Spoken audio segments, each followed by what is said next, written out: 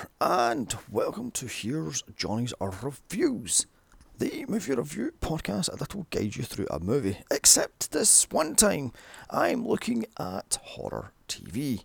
These were huge in the 80s. We had Tales from the Crypt, Tales from the Dark Side, Twilight Zone, Are You Afraid of the Dark, Tales Unexpected, Friday the 13th the series, Goosebumps, and I can go on and on and on. So it was only natural Freddy would have his turn in Freddy's Nightmares and Nightmare on Elm Street, the series. This thing ran for 2 seasons between 1988 and 1990, with Freddy as a Rod Sterling type, introing and extraing each episode, only showing up once in a while. I think it was like 6 episodes, I believe, to star in the episode. So tonight I'm looking at the pilot episode, No More So Nice Guy, although shouldn't have been called Welcome to My Nightmare. If you're going to do an Alice Cooper song, do the right bloody song.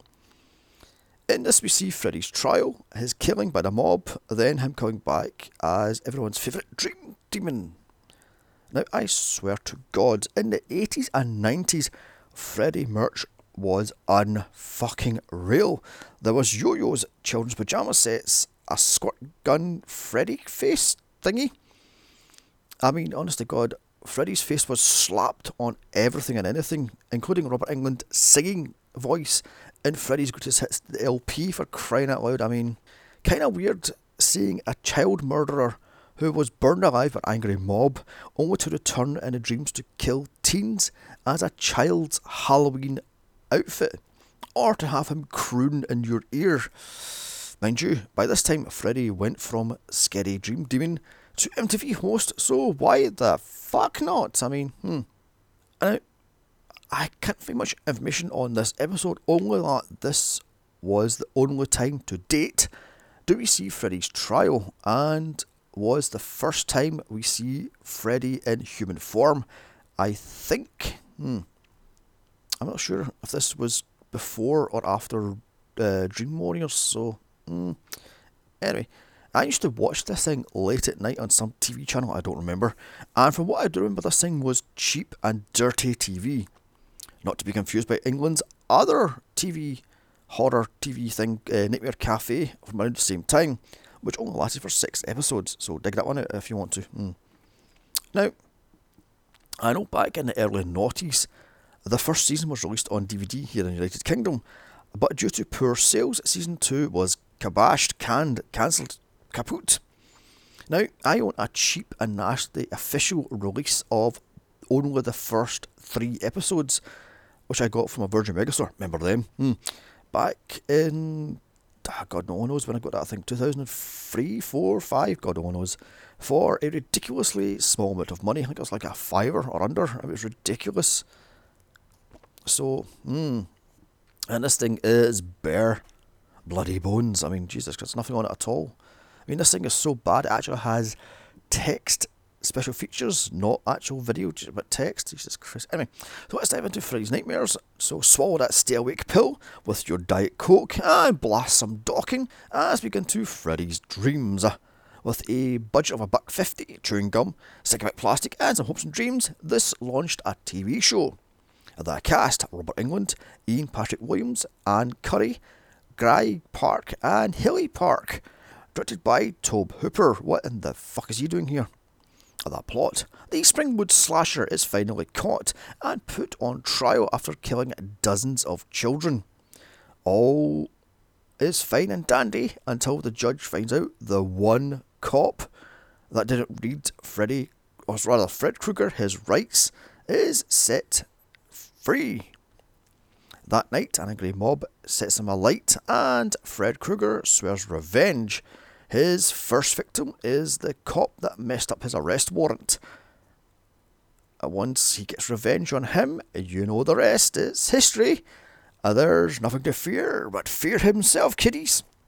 So this opens up on a fake TV news report telling us of an elderly couple that was killed in her home, but the police don't think it's connected to the other 3 slayings of that week. Typical Springwood police, utterly fucking useless then.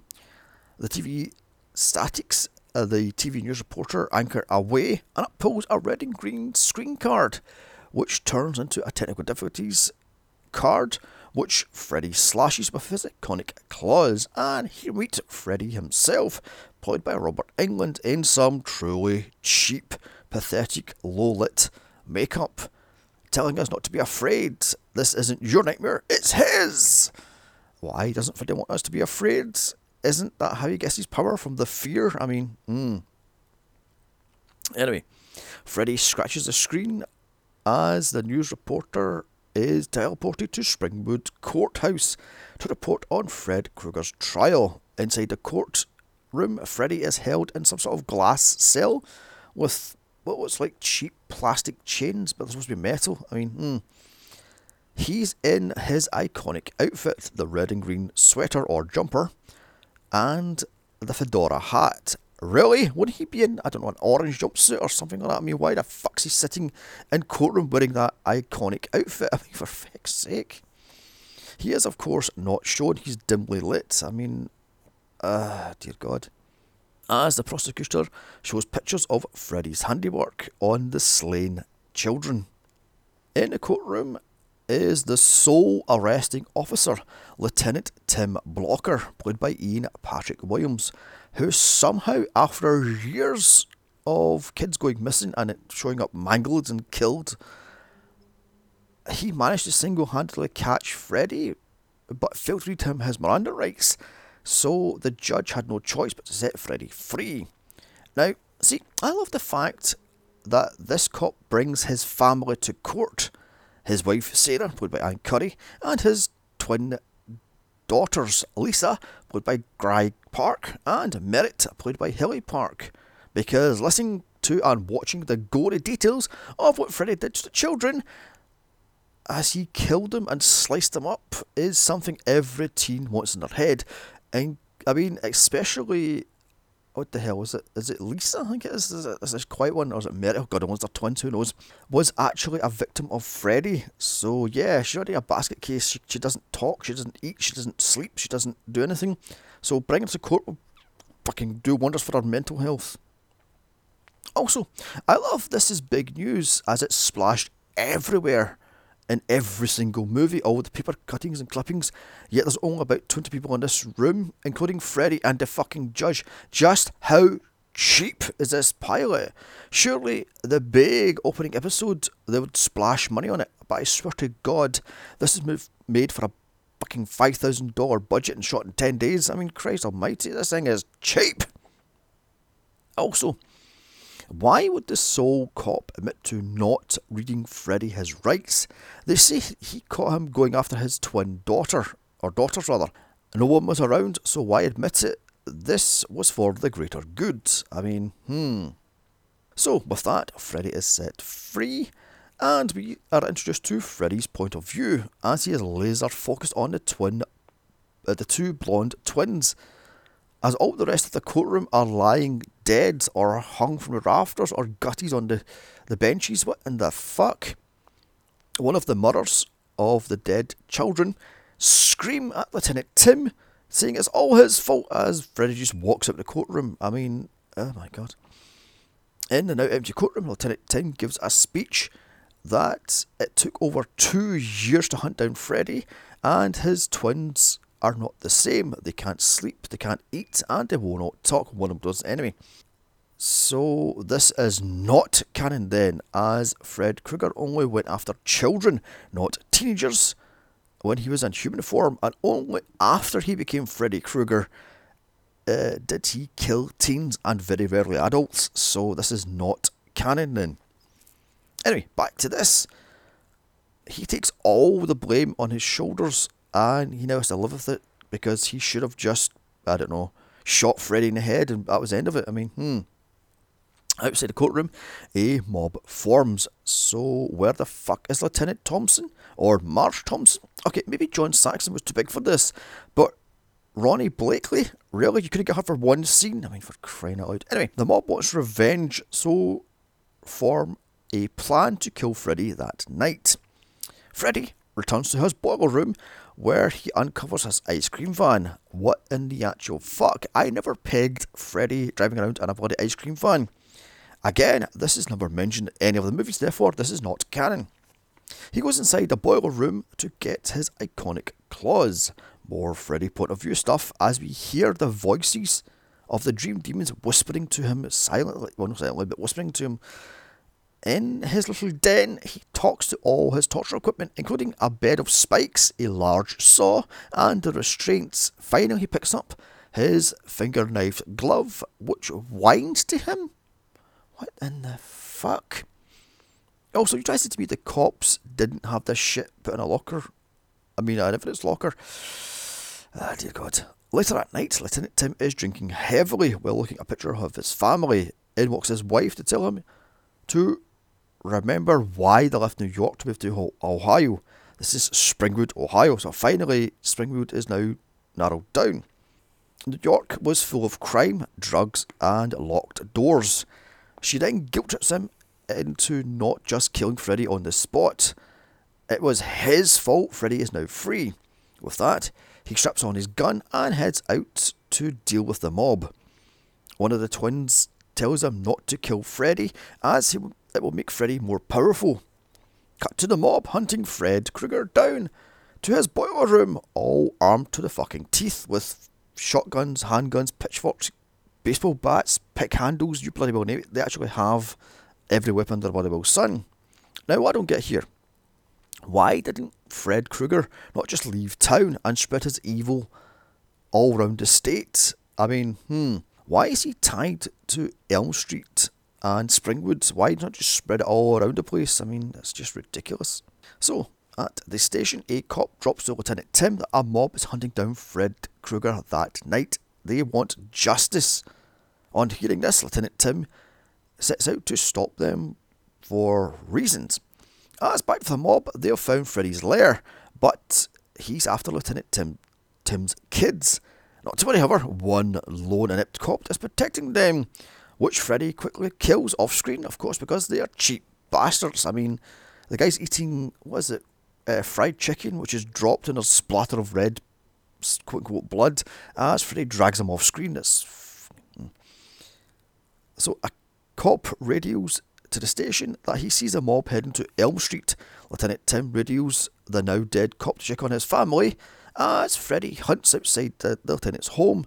More point of view stuff as Freddy hears the girls scream and cry in agony. Okay then, where the hell is this Freddy POV stuff in any of the movies? I mean, Freddy is stalking outside the house just as the mob show up and chase him into the night. Handy that, I mean, Lieutenant Tim then follows the mob as they know where Freddy was, and he thinks he could save his children from Freddy. The mob corner Freddy and throw gasoline over him, and after much taunting from Freddy, Lieutenant Tim sets him on fire. Freddy laughs, he's free, as the flames engulf him. He then says, he'll be back, little pigs. Freddy, now in Hell's boiler room, tells us, quote, that was then, this is now. Oh god, that's terrible. Anyway, nightmare just begins. As he slashes open his chest, slime oozes out. Cut to 1428 Elm Street. It's boarded up with light pouring through the cracks. A delivery man delivers Lieutenant Tim a present. Inside is Freddy's claw, which rips at his throat. Lieutenant Tim wakes up screaming. It's months, weeks later, I have no idea, days later, what the hell is it? Hours later, I mean, And Freddy is just playing with his food, gaining power and strength from Lieutenant Tim's dreams.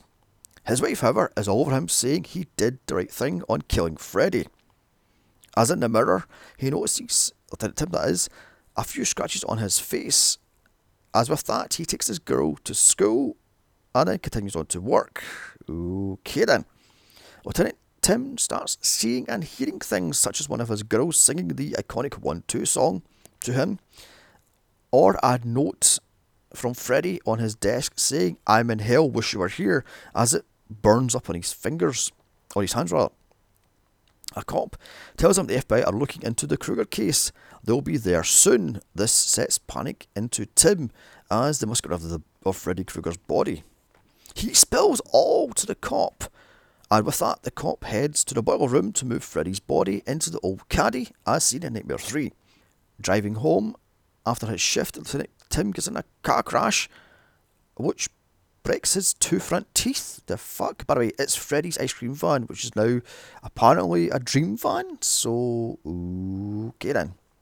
That night, the cop that moves Freddy's body tells Lieutenant Tim he hid, i.e., the old caddy in the junkyard. So they go to investigate it, and oh no, would you know it? The body is gone. The trunk has Freddy's claw marks as he slashes away out of the trunk. Inside Freddy's lair, they find the body of the prosecutor slashed up. The town dentist notices Tim's tooth, so tells him he'll fix it in the morning for free, because after all, it's the least he can do because he killed Freddy.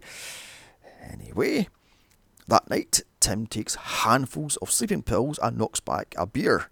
The wife wants sexy time, but Tim is too far gone in his paranoia. Tim falls asleep mid-blowjob, and he has a nightmare which sends him to the electric chair for killing Freddy. And I've got to say here, these dreams are lame as fuck, and they are beyond cheap. So, next morning, Tim is barely keeping it together. He snaps at his girls while knocking back coffee, as the girls taunt him Freddy is back in theirs and his dreams.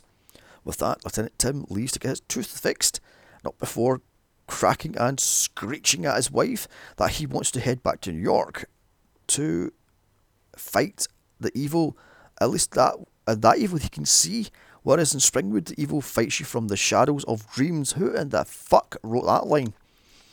In the dentist office, the nurse gives him knockout gas, which makes him see her in her underwear. Okay then.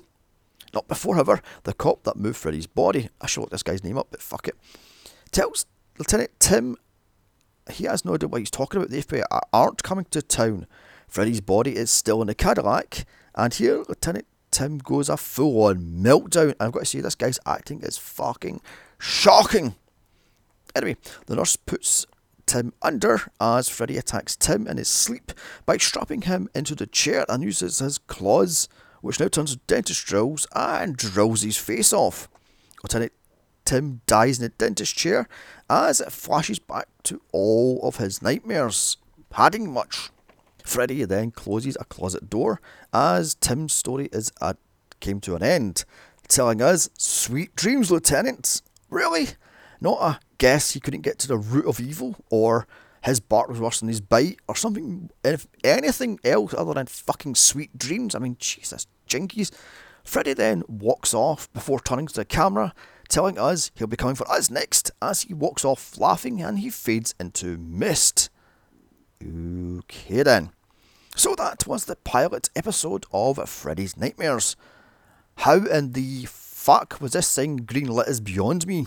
This is cheap, tacky, boring and dumb. Plus this fucker is not canon. Freddy's makeup looks like a cheap Halloween mask. Robert Englund is not on top form as Freddy. And overall the acting in this thing is bloody awful. Avoid at all costs, unless you're a hardcore fan, and then search it out on YouTube. I think there's like 64 episodes, I believe, or 60 odd episodes. I'm going to give this thing a very generous 3 out of 10.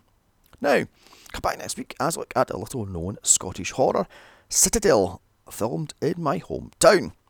Then the rest of the month, I haven't a bloody clue what to do, so come back for any ones. Don't forget to like, share, comment and subscribe. You can follow me on Twitter if you want on Here's Johnny's Pod. Bye!